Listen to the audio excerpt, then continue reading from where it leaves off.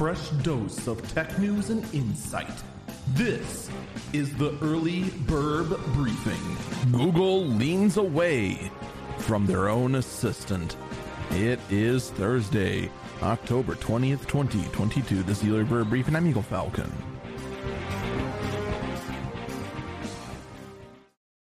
So, there is a report going on right now, and it's saying that, well, Google plans on doubling down on their Pixel hardware and cutting support for the Assistant. So right now in the tech space, the smart speaker and digital assistant concepts are kind of fading away. It's interesting.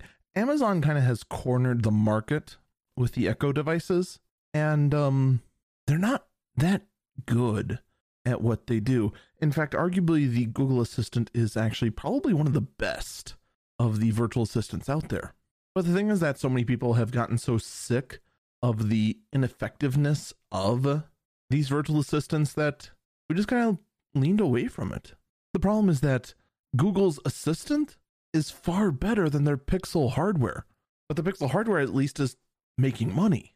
The Google Assistant, unfortunately, appears to just not be, which is a really, really big shame, because the Pixel hardware right now is getting very close to just being bad. We're seeing a lot of very quirky bugs in the Pixel hardware that really shouldn't be happening at all. And on top of that, for being the pure Android experience, they're just lacking. That's all there is to it. So does this mean that Google's just going to continue heading down what appears to be just a bad path? And to be perfectly honest, I don't know. I hope not. But at the same time, lately, Google just seems to be full of bad ideas, but it doesn't really hurt Google because they're Google. There's such a massive ad-based industry that they can go ahead and afford to just try these things out and just have them fail. And they just won't care. It's just that simple. So in the end, all we can do is wait and see if the Google Assistant ends up meeting the same fate as Google Stadia. Microsoft has plans to make a storefront for mobile devices to try and rival Apple and Google.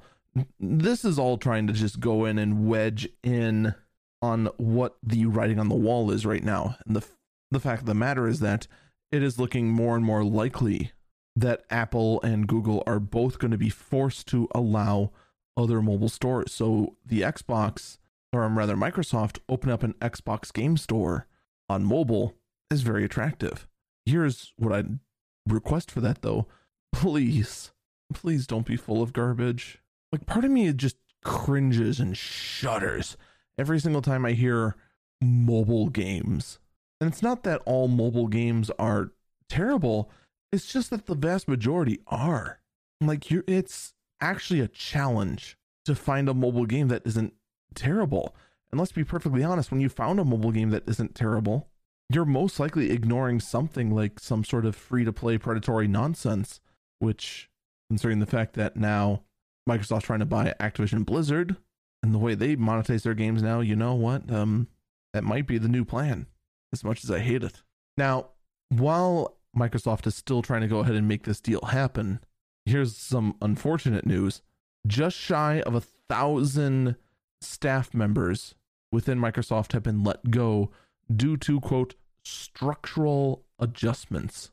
So we see companies making new and strange business decisions. We also see a lot of downsizing. And I'll just tell you this right now. The downsizing is simply to save costs. Right now, all these companies are looking ahead. They're looking ahead at the fact that there's a recession coming. The state of the economy doesn't look good.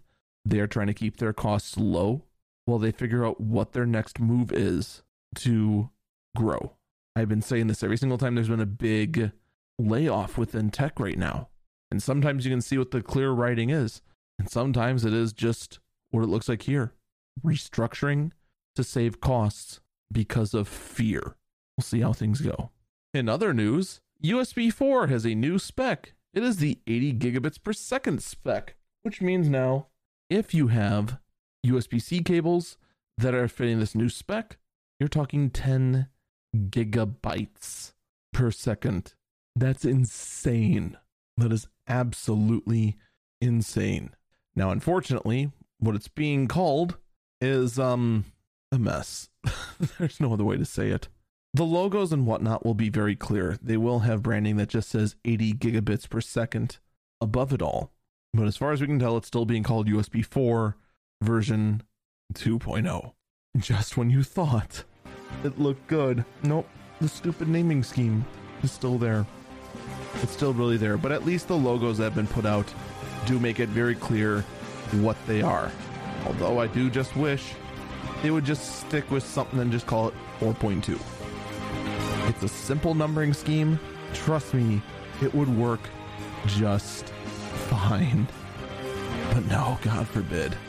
We gotta go ahead and have obnoxiously large logos on everything. But at least it's better than trying to write USB 4.0 version 2 above every single port and just hope everyone figures out what that means. That's gonna do it for me. Stay safe and stay healthy.